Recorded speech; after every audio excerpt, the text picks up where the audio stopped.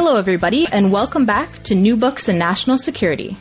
I'm Shannon Nash, the host of the channel, and today we'll be talking to Karen Greenberg about her new book, Rogue Justice: The Making of the Security State. This fascinating book discusses how the architects of the War on Terror transformed American justice into an arm of the security state. It tells the story of law and policy after 9/11, introducing the reader to key players and events, showing that time and again, when liberty and security have clashed, justice has been the victim. Karen Greenberg, welcome to the show. Thank you so much for having me.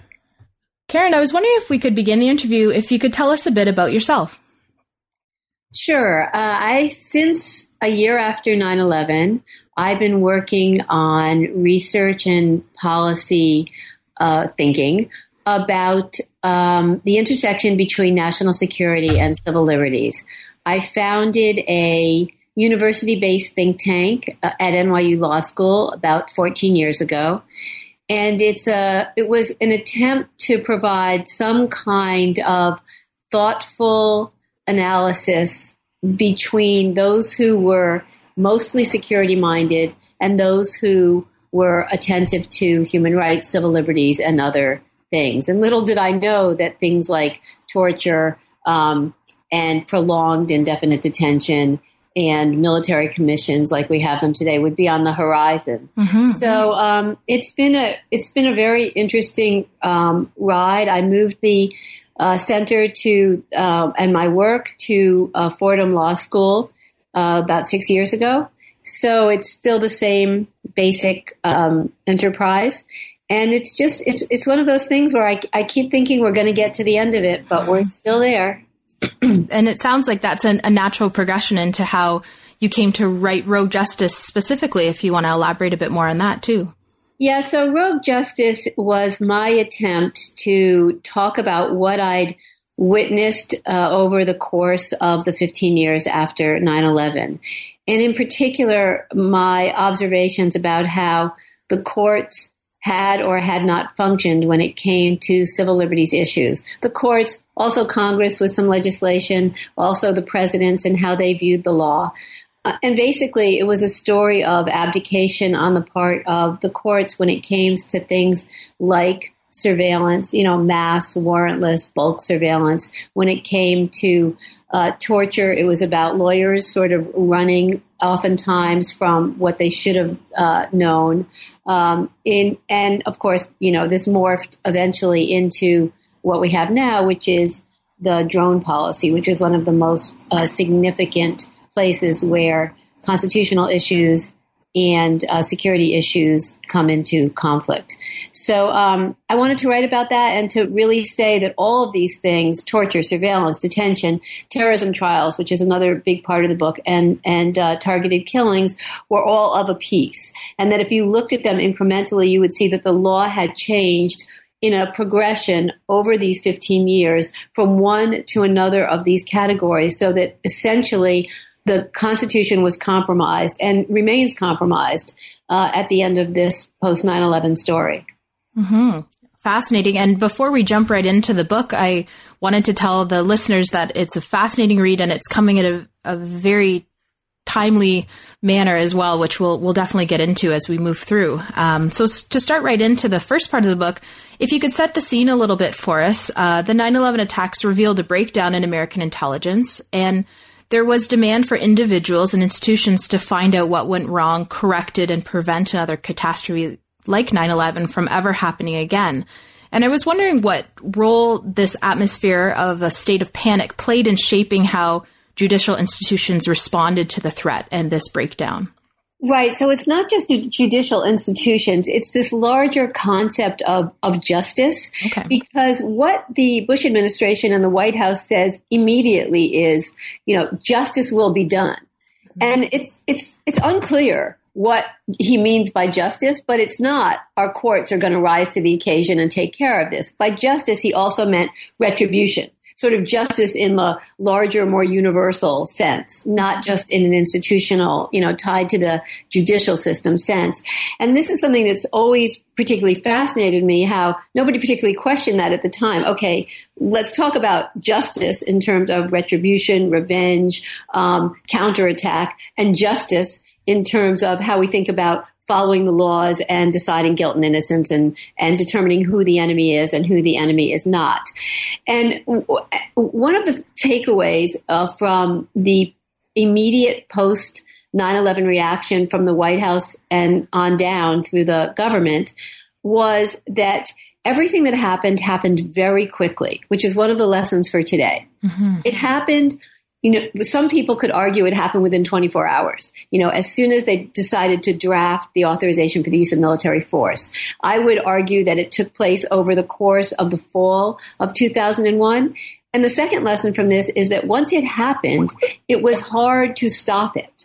And so that's another piece of it. It was not just hard to stop it, but it's been hard to push back against it. There's been very little. There's been some pushback, but not enough, as we're seeing now.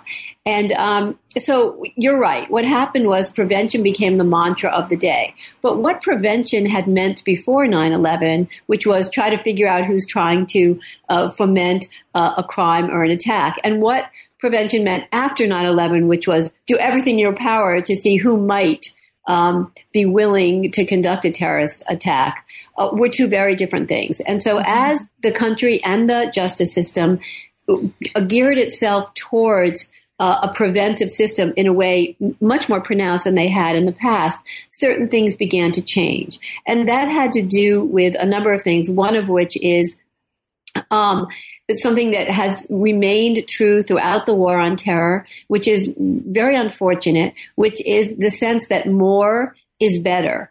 Mm-hmm. And so, for example, the numbers of people that were rounded up and sent to Guantanamo, 800. The number of people that were rounded up the country and put in detention, thousands, who were later let go because there was no reason for that. And I can go on and probably will as we go on. But this was a very early sign that there was a sense that our intelligence really had failed us and that we didn't know how to be specific about who we thought might attack us. So instead, we went into this generalized type of protective crouch.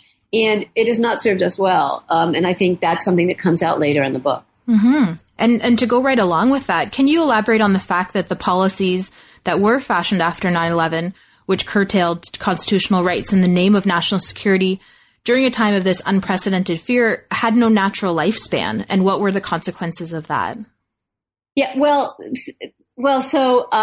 so one of the things that does happen is how long will these emergency powers, so-called emergency powers, be maintained for? And so the Patriot Act, which is passed in late October of 2001, has a number of clauses in it that can sunset over time.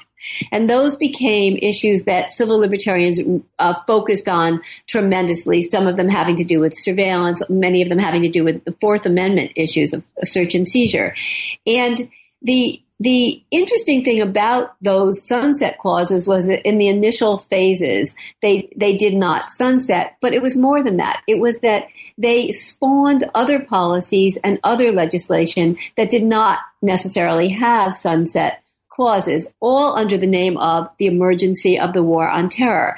And what a number of more philosophically minded individuals and a number of lawyers will also argue that this has become what the term for this is a state of exception that has been normalized. Something that starts as something for an emergency, something that's an exception, but now we just accept it. And one clear sign of this is indefinite detention, which is something that President Obama gave indications of as he was running for president that he didn't want to maintain, and yet by the summer of 2009, actually the late spring of 2009, the first spring of his presidency, he was giving indefinite detention a place in his analysis of what should happen in terms of the future of Guantanamo. So that would be an example of a state of exception. Let's take these people, let's keep them in detention until we get to, either an end of the hostilities, which now we know won't happen, or to some other ending point. The United States does not support legally indefinite detention, and so this is an outlier. But it remains there. It remains, alive, and as we know. Mm-hmm.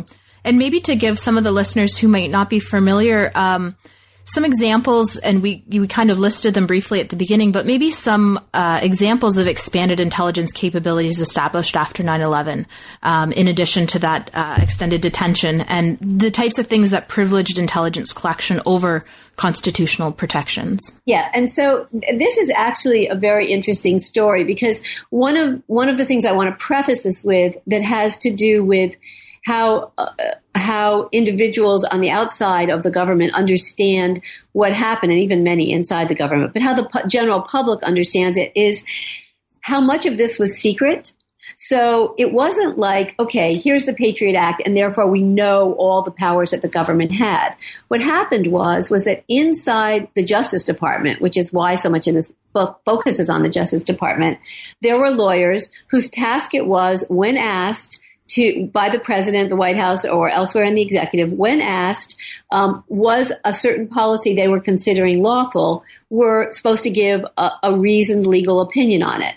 And a series of legal opinions or memos came out of this department this division of the Department of Justice, legalizing in a new way and in an unprecedented way a number of things. The most well-known of these is torture, which, of course, we didn't find out about until 2004 and into 2005, and we for many years we were still finding out things about it, actually, for the next decade. Mm-hmm. And it's the same thing with surveillance. The surveillance authorities that existed inside the Patriot Act, that were authorized by the Patriot Act, were used in a way secretly, although authorized by memos that were not made known. So secret memos or secret programs that we didn't find out about until, several years ago.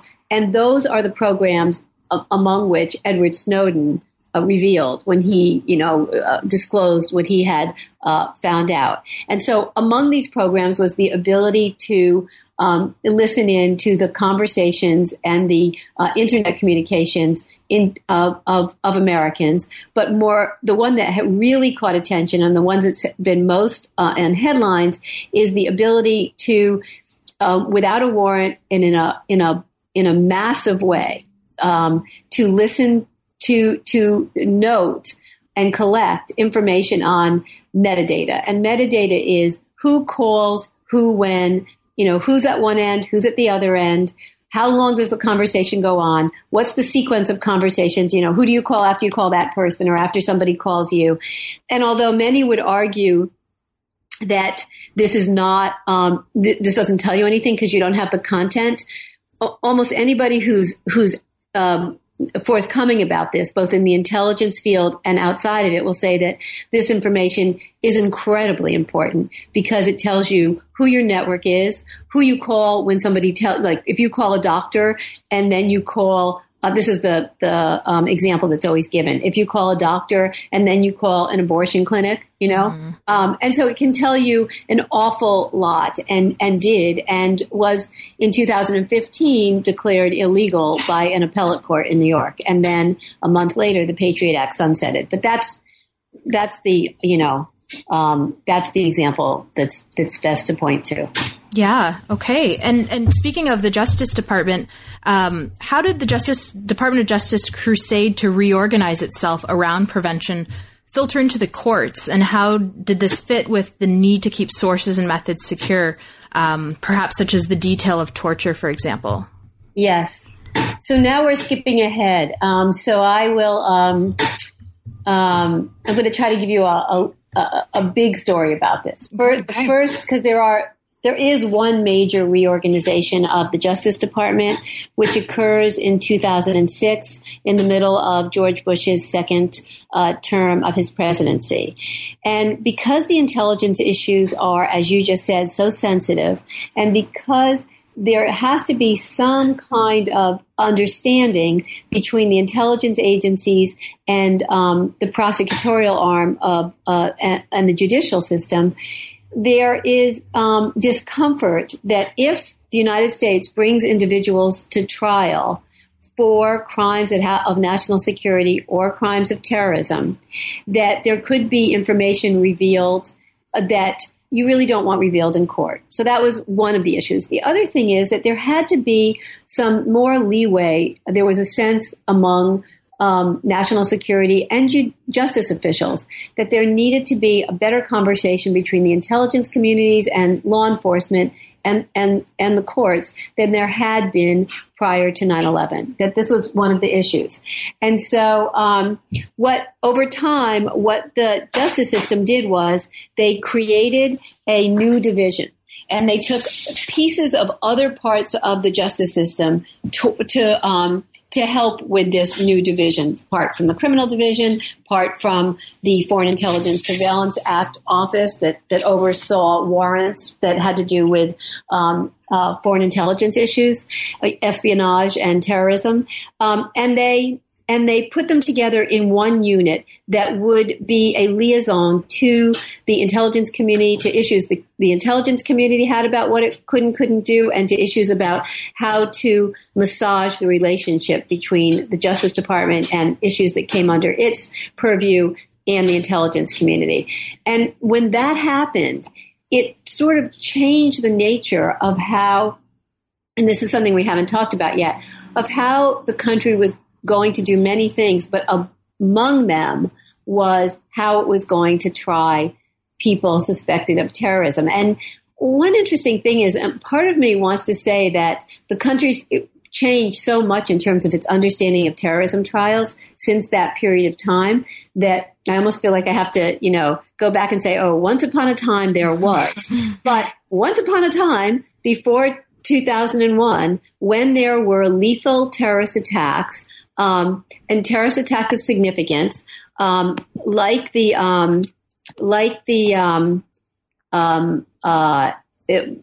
bombing in 1998 of two U.S. embassies in Africa, those individuals would be indicted in federal court here in Manhattan, actually, and they would be tried.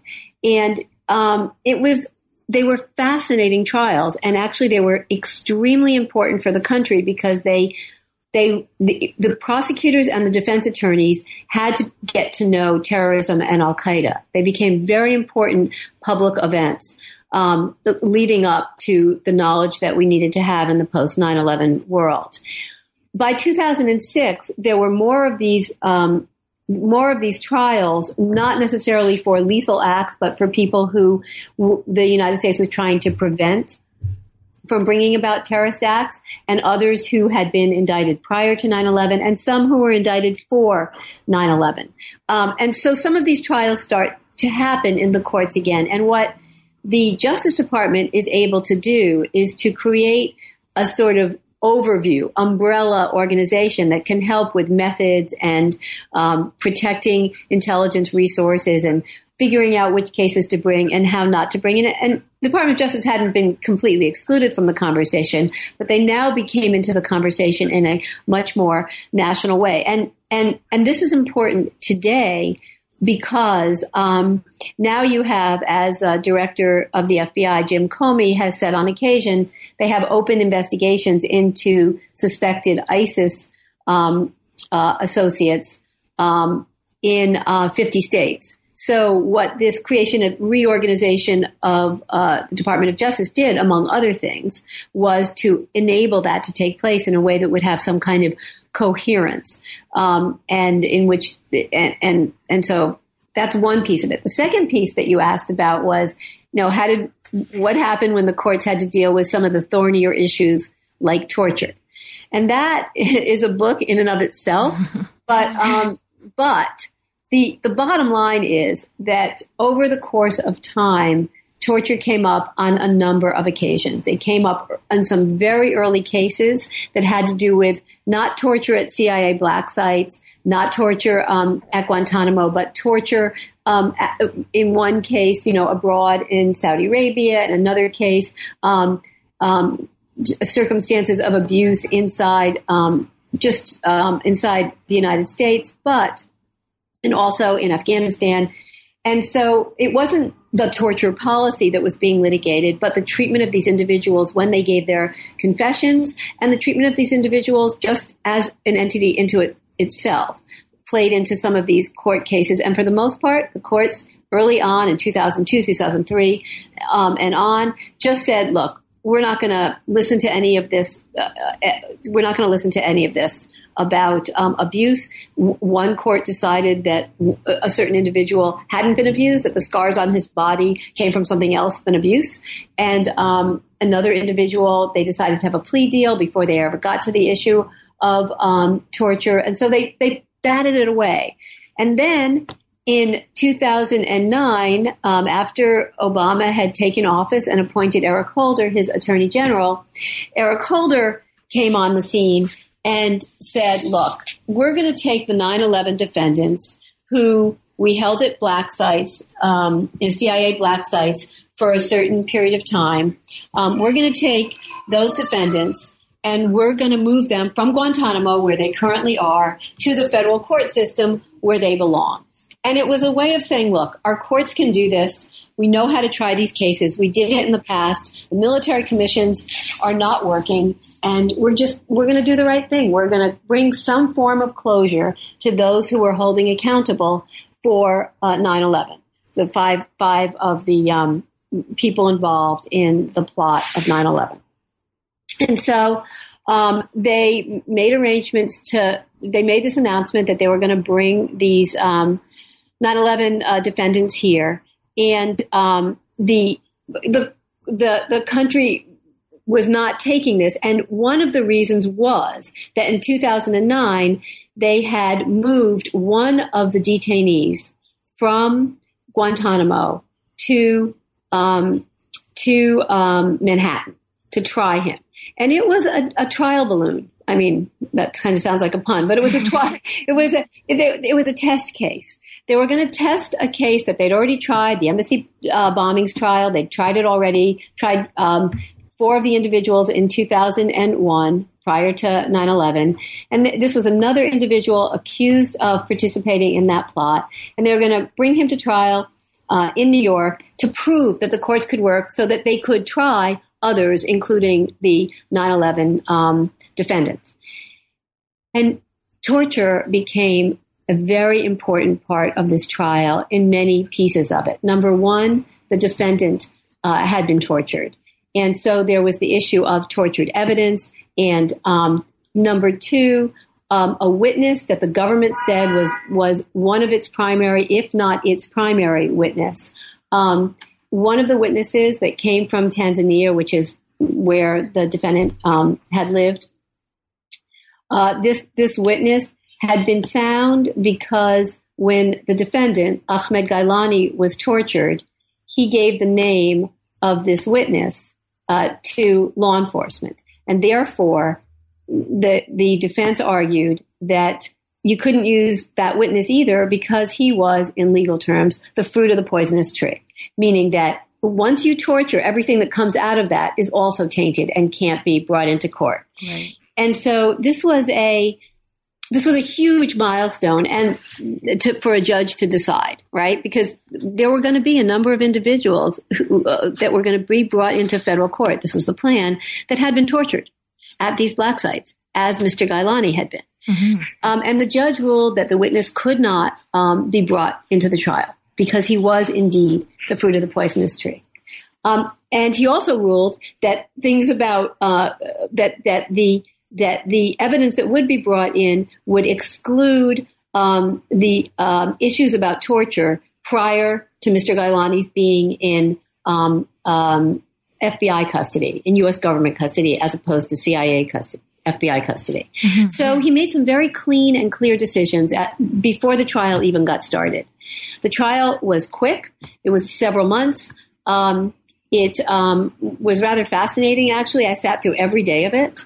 And it was, and the result was that Mr. Gailani was found innocent of 284 out of 285 charges.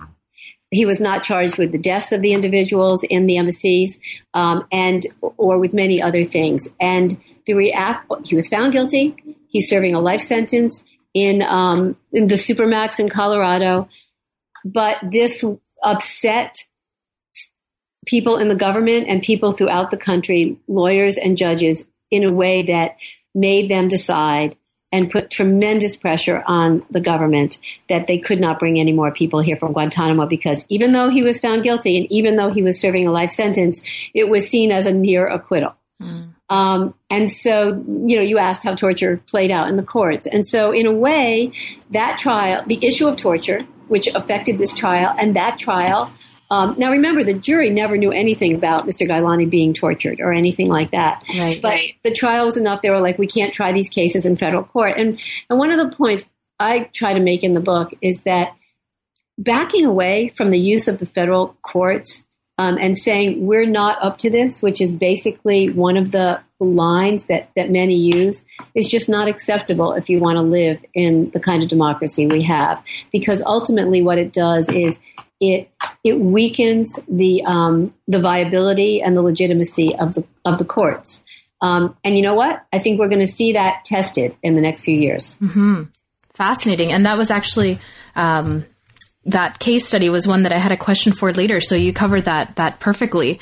And to kind of move into the second part of the book, to go along with what we were talking about, kind of torture in the legal system, you discuss the sanitizing power of bureaucratic language as the CIA sought guidance on the legality of torture techniques. And I found this part particularly fascinating in the book. And I was wondering if you could tell us about the problems that arise when legality, regardless of morality or harm, becomes the focus of the inquiry. Yeah. Isn't that so interesting? Yeah. And it's a trap. You start to read these legalized documents, these legal documents, and you just want to say, okay, so what you're saying is that if you read the law a certain way, and by the way, they were badly written memos because, yes, they were specific about the law, but they didn't talk about the intent of American law, which is to, has this core of justice and dignity to it. And so, and that's just a part of it. Also the disrespect for language, which we saw later in some of the drone memos, but the idea that you could say one thing and really mean another, like, well, this isn't really torture, because it's not torture because it's not near death. And the real definition of torture would be, the person is near death or the simulation of death or whatever. And it has to be an intent of psychological pain. It just can't be psychological pain. This has to be intended. And it was just turning the law into a pretzel to say the president and those he's authorized want us to authorize torture. And so I'm going to write this memo, John Yoo being the author, that's going to say that that's what it is. And just, remember, there were lawyers that came into government in 2004 and looked at these memos. And one of them was, Jim Comey, who's now director of the FBI, as you know, and said, these are not acceptable. Some were about torture, some were about surveillance. And they weren't just not acceptable, as I understand it, because they were morally uncomfortable. They were also legally erroneous. There were major cases, one in particular, that were left out of these memos that were important. And all of this hinged on presidential powers and a rethinking of what presidential powers were under the War on Terror.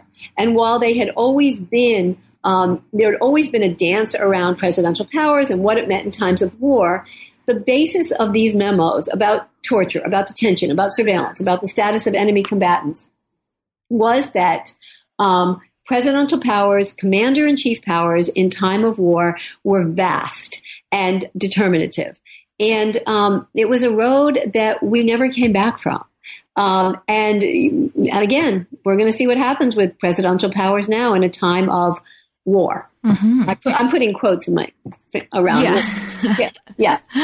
And one thing, kind of the book goes along the chronology, and there's kind of a turn. The second part of the book is called Agents of Change, and particularly by President Bush's second term, some of the policies that we spoke about more at the beginning began to move out of the shadows with the revelations about Guantanamo, CIA black sites, NSA eavesdropping, among other transgressions. And can you explain to us the impact of these revelations and how amid these exposures, rogue policies also became entrenched more than ever and made their way into the very institutions in which justice was sought and meted out? Yeah. So when you say us, meaning that we knew, that's a very interesting term, because yes, it's true. The particularly the second half of the Bush presidency and the latter part of that second term, there were a number of reforms that took place that really laid the ground for later reforms that Obama put in place. But even before that, there were a couple of issues, and the two primary issues that I'm going to talk about, although there were more, one was military commissions, just establishing actual military commissions, which then became a law rather than just this ad hoc, maybe we're going to do this, how are we going to do this at Guantanamo? The Supreme Court had said these aren't real military commissions, and Congress had obliged and said, okay, we authorize military commissions. That was in 2006. Obama then did his own Military Commissions Act in 2009. But the ones that are more interesting in some ways are have to do with surveillance and torture. So when the Bush lawyers come in, and this is earlier on, some lawyers come in and say, "Wait, what kind of surveillance is going on?" And they were, some of them became acquainted with, or in the term they use were read into surveillance programs, many of which we still don't know about to this day, but some of which were revealed by Edward Snowden, and others of which have been made clear in a Inspector General's report that has come out in part since then, because there was a massive, many-faceted surveillance. I don't want to say program, set of surveillance programs put in place right after 9/11 that had grown and grown throughout the Bush years. And when these policies are discovered inside the Justice Department in 2004 and onwards, they go to the White House and they say, look, we can't do this. You can't be doing whatever this was. This violates the Fourth Amendment and maybe some other things, and is not in line with other legislation about surveillance. And the White House first reaction was, well, you know what? We'll just do this by ourselves then. We don't need you. Mm-hmm. But these Justice Department lawyers convinced the White House to return these authorities to a special court that had existed for many decades, that was there to decide who the government was allowed to eavesdrop on and collect information on, if they were suspected of espionage or terrorism or some kind of foreign intelligence behavior. And there are a lot of things about the FISA court that are interesting, but what these lawyers did was to say, listen, you need to return this to the FISA court, and the White House agreed. They said, okay, the FISA court can now be the arbiter of what's worrying you about this program. But what happened then, and what the lawyers were thinking inside the Department of Justice at the time, was it's not good enough to return it to the FISA court. This needs to be law. This can't just be something that, oh, we've reinterpreted the law. Now we've reinterpreted the role of the FISA court. We need to pass this through Congress. And so they did. They brought legislation to the floor of Congress. It became known as the FISA Amendments Act. And this is 2008. And they before the election, obviously, and they passed what is known as the FISA Amendments Act, which allowed for expanded powers of collection of content and in the foreign intelligence arena. And this, there are two ways to look at this. One is it was lawful, so at least it was lawful. And two was, is that really a law that you want? Mm-hmm. And so I think that's what you're referring to when you say, it sort of, so that would be one thing. The other thing was the discovery of the torture memos. So the United States at large and the general public around the world finds out about torture in 2004 with the revelation, in the spring of 2004, with the revelation of the photos from Abu Ghraib, mm-hmm. where there had been pictures of abuse put on television in late April. And the American public reacted like, what? But, it's interesting. Abu Ghraib was not the torture program that was later unearthed. However, lawyers inside the Justice Department discovered the memos that had authorized torture. And a lot of the rest of us did too. I mean, I published a book that year called The Torture Papers, mm-hmm. of all the memos and the early reports. So the information was out there. And what the Justice Department lawyers did was to remove one of the memos.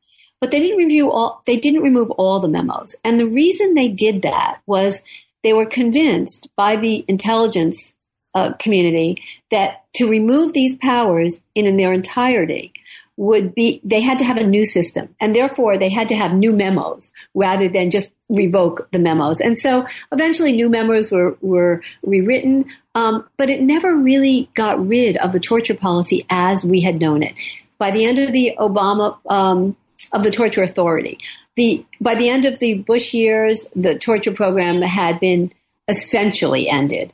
And Obama, as you know, declared a firm end to it.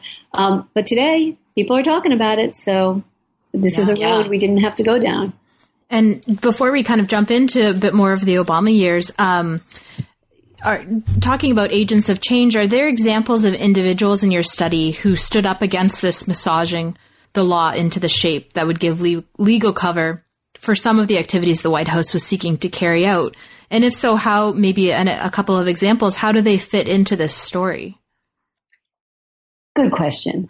I think there are a number of individuals who try their best to stand up to this.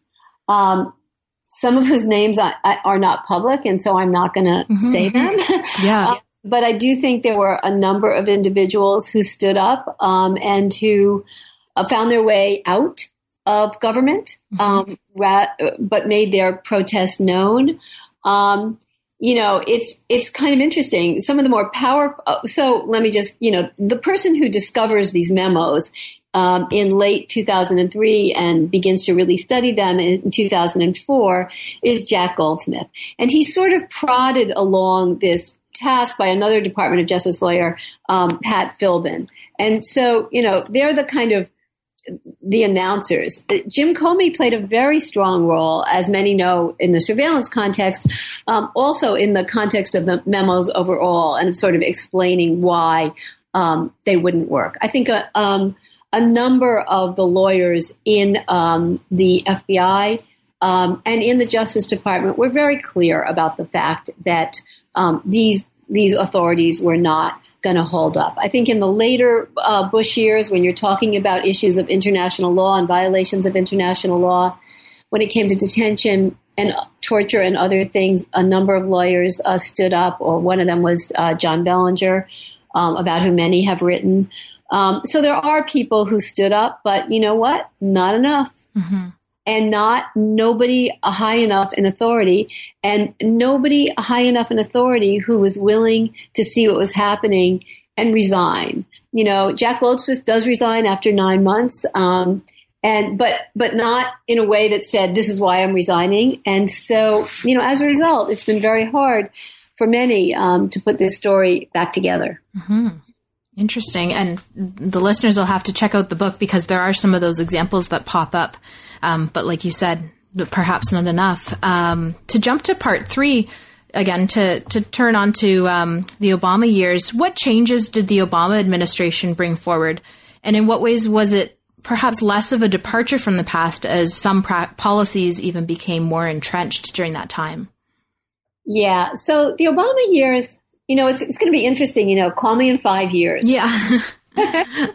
The Obama years are actually very interesting because I think he and his team of lawyers very much wanted to set the pendulum back in the other direction.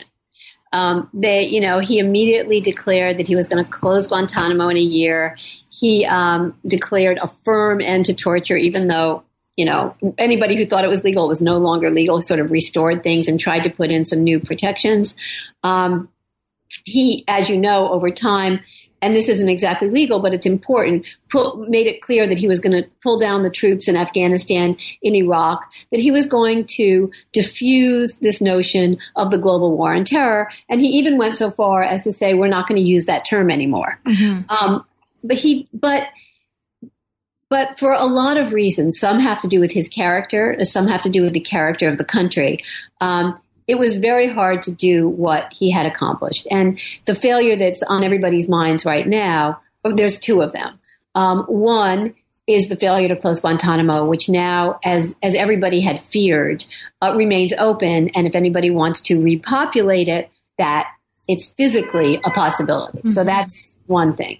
And the second thing is the issue of, are we going to have expanded? What's going to happen with surveillance powers? Did we really ever get to the end of that conversation? I think is another issue of it. And I guess if I'm going to add another thing that's in the air these days is the notion of accountability for torture, that Obama was firm from day one that he wanted to look forward and not back. He was going to declare an end to torture, and he just did not want to deal with it. He didn't want to rake through the coals people who had been in incredibly difficult circumstances. And for whatever reasons, he didn't want any kind of prosecution, truth commission, anything. And there were a couple of investigations that were started. There were a couple of law cases that were started in the courts, and they were all put away one way or another. And it's now seen as a major flaw that there was no accountability. And it was something people foresaw, which is that if there is no accountability for this, this could happen again.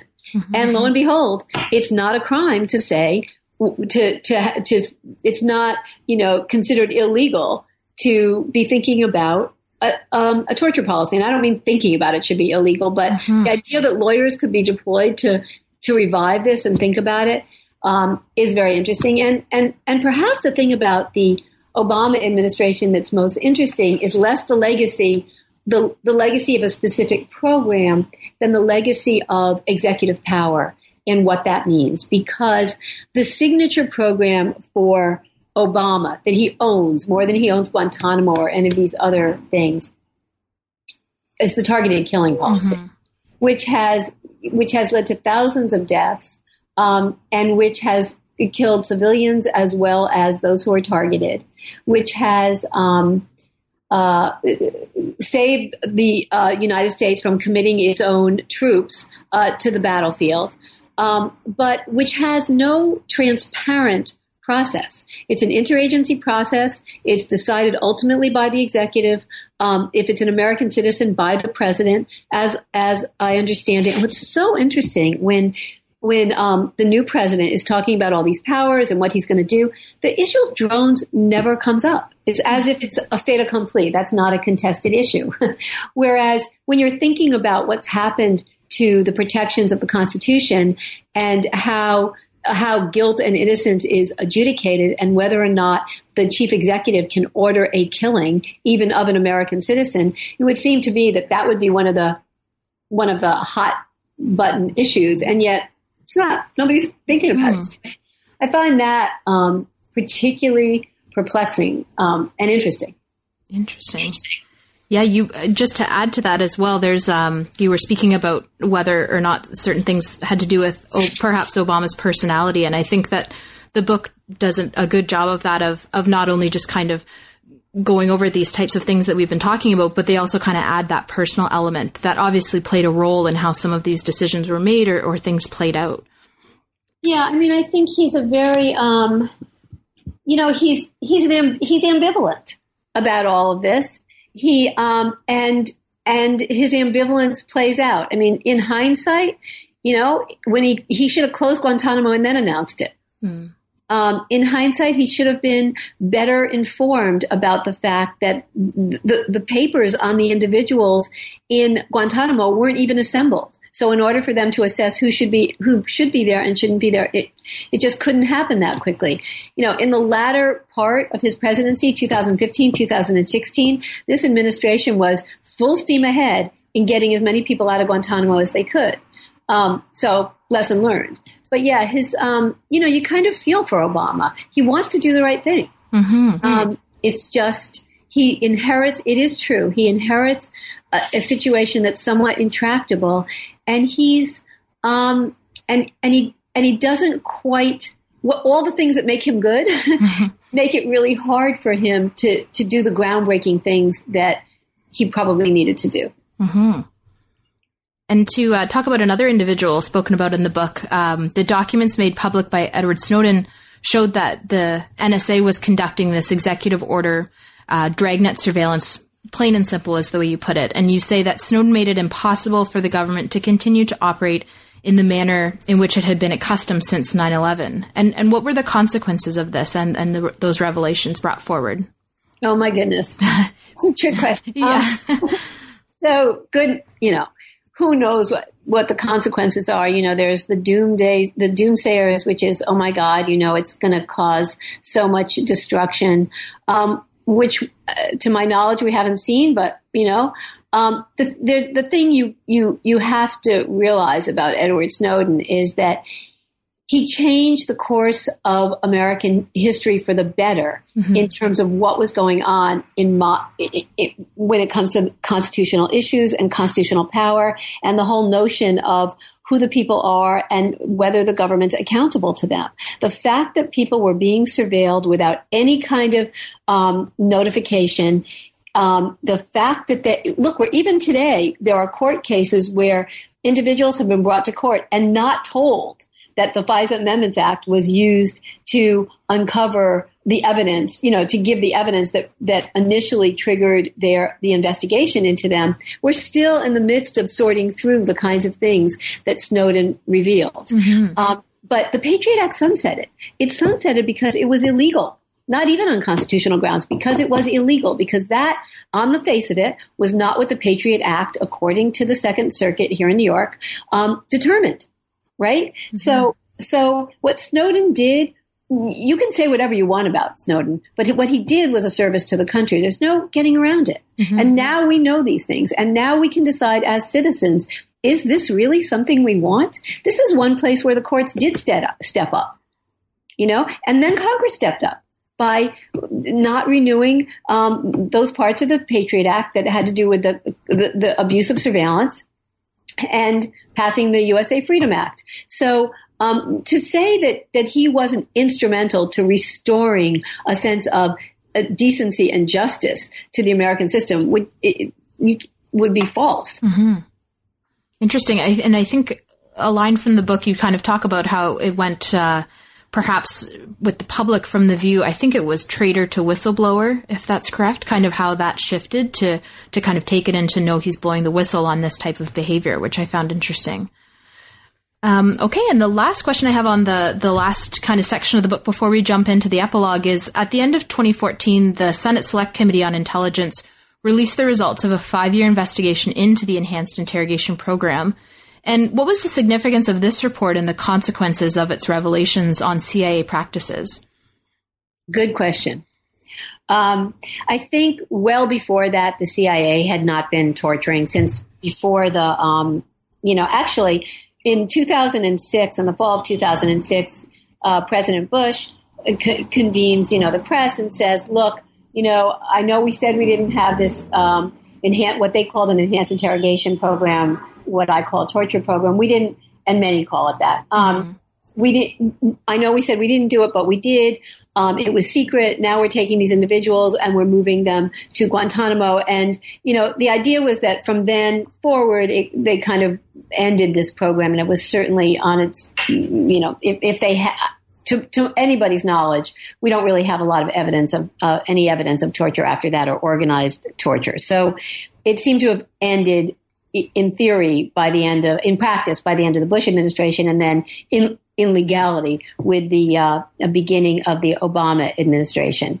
This report was a 6,000-page report that had been commissioned by Senator Dianne Feinstein, and it was to go through all of the available material, some of which, had been destroyed, but what had not been destroyed, of what actually happened at these black sites, who had been tortured, what were the techniques that were used, what was the information that had been gotten, et cetera, et cetera, et cetera.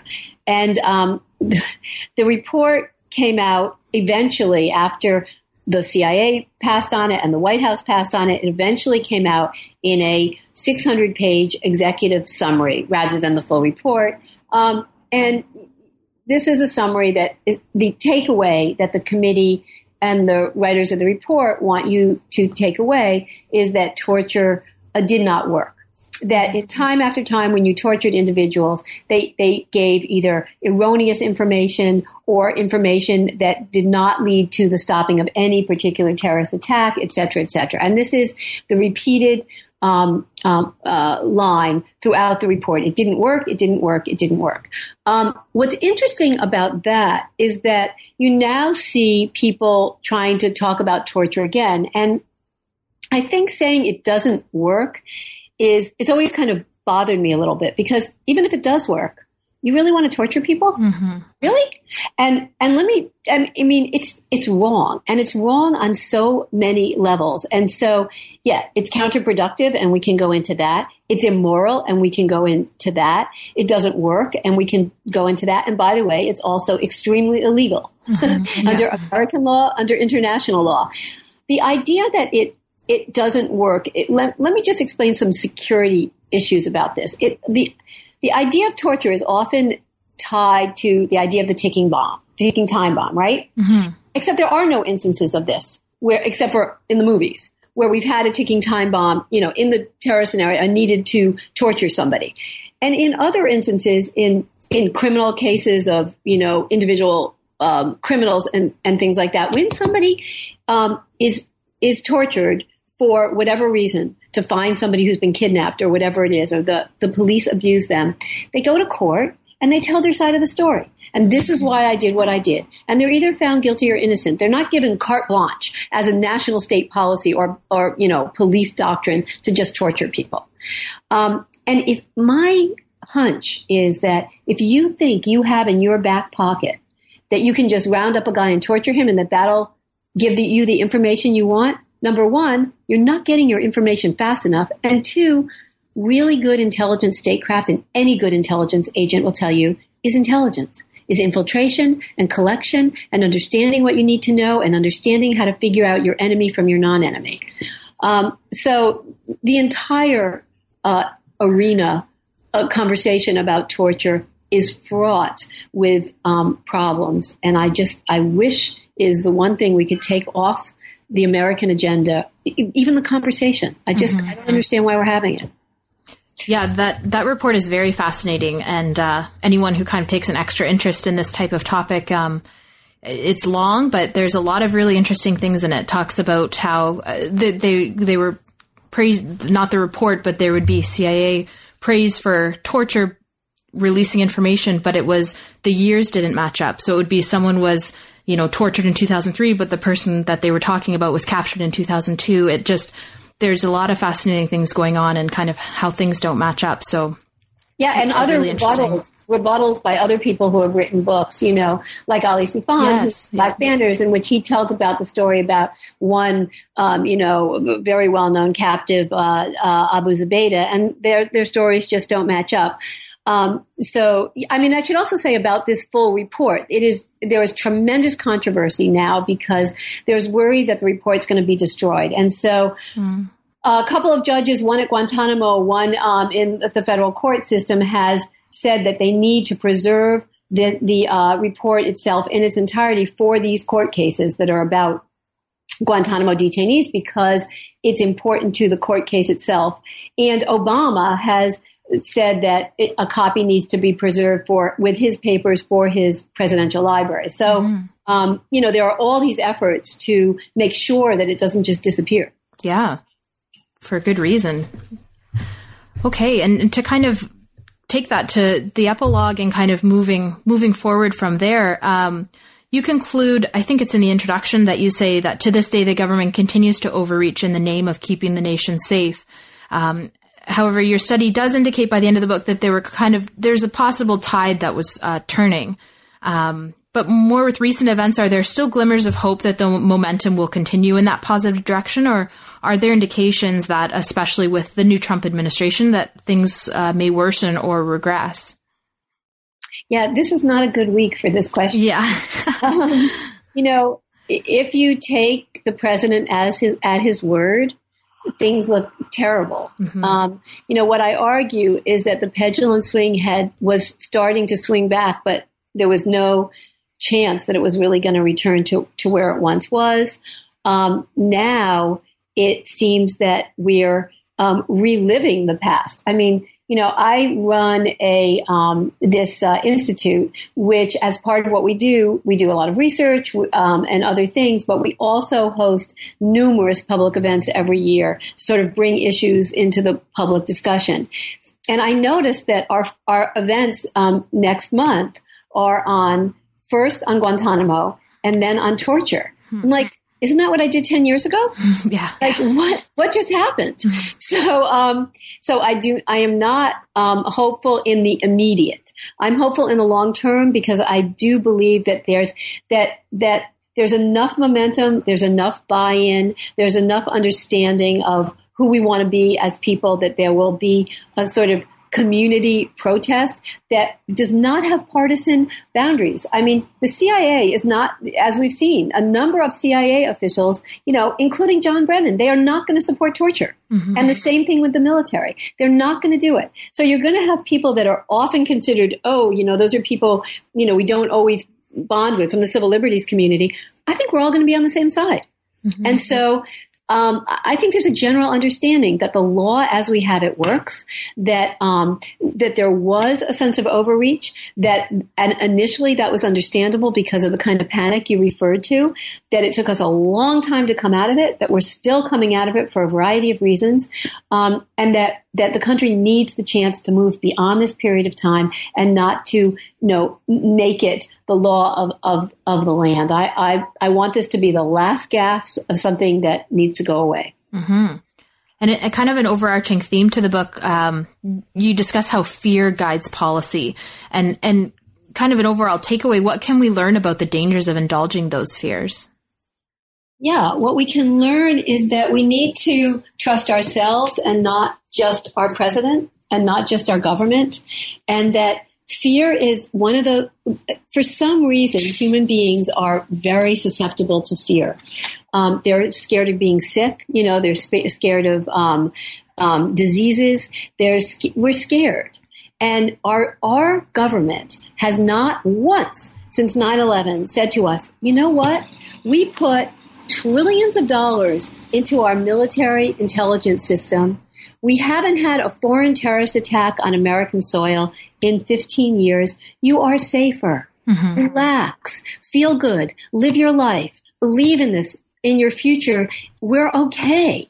And nobody said that. And now you see a situation where all of a sudden we're hunkering down again. And it's not, humans need to breathe. They need to be able to expand who they are, not curtail who they are. And right now we're sitting on the precipice of an even broader sense of fear, because now there's a fear of, can I say that form of protest without being in trouble? Can I write something on the internet without being in trouble? So the First Amendment fears, which we didn't talk about here, are now even larger, along with the Fourth Amendment fears, et cetera, et cetera, et cetera. So at a time when I really think the American people should have been told, you know what, I'm sorry. This country has taken care of what it needed to take care of. We have a fantastic intelligence system, a fantastic law enforcement system. We understand terrorism. We're getting to this. We're going to deal with each problem as it comes. Instead, they've been told repeatedly for 15 years, we should be scared. The enemy is big and broad and growing. And we need a reality check here about who we are and what we've accomplished. Mm-hmm. And to go along with that, any other recommendations you'd have to kind of alter or perhaps disrupt this course of overreaching?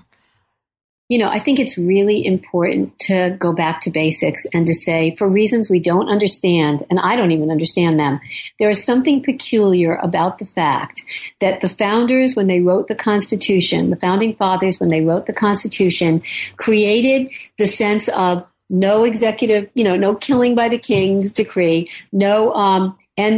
free speech had to be allowed, no search and no general warrant, no general roundups, no general arrests. And it turns out that those are the things that keep us safer, because identifying individuals who want you ill, identifying things that are actual real problems is what makes you safer. Not saying the aggregate, all Muslims we have to pay attention. Are you kidding? The way to understand who is going to cause you harm, as any good intelligence agent will tell you, or law enforcement agent, is specificity and evidence, and not some kind of theory of, generic theory. And this is the thing to focus on. It has been a problem since the beginning of the war on terror. And it is the heart of our criminal justice system, and we need to stand up for it. Fascinating. Well, Karen, we've taken up a lot of your time, and we thank you so much. And one final question for you. What are you working on now? Oh, that's a really good question. Now I'm thinking about the way to understand what's happening now in the country with some of these ISIS cases. Mm-hmm. These young kids, some of them 16, 18, some of them younger, who are attracted by this, immersion into social media, by a kind of violence that triggers them. The ideology of ISIS, I'm not sure what triggers them, but I think the violence and the anger of it does. And how to rethink where law enforcement begins, and where maybe before law enforcement there needs to be some civic organization that deals with helping children who are not making their way into a constructive future for themselves in society, and beginning to think about how to help them, how to help their parents, and who needs to be in on this conversation. So that's what I'm thinking about. Mm-hmm. Wow, that sounds like a great project. And we want to thank you for being on the show today. I really enjoyed it, and take care. Thank you so much, Shannon.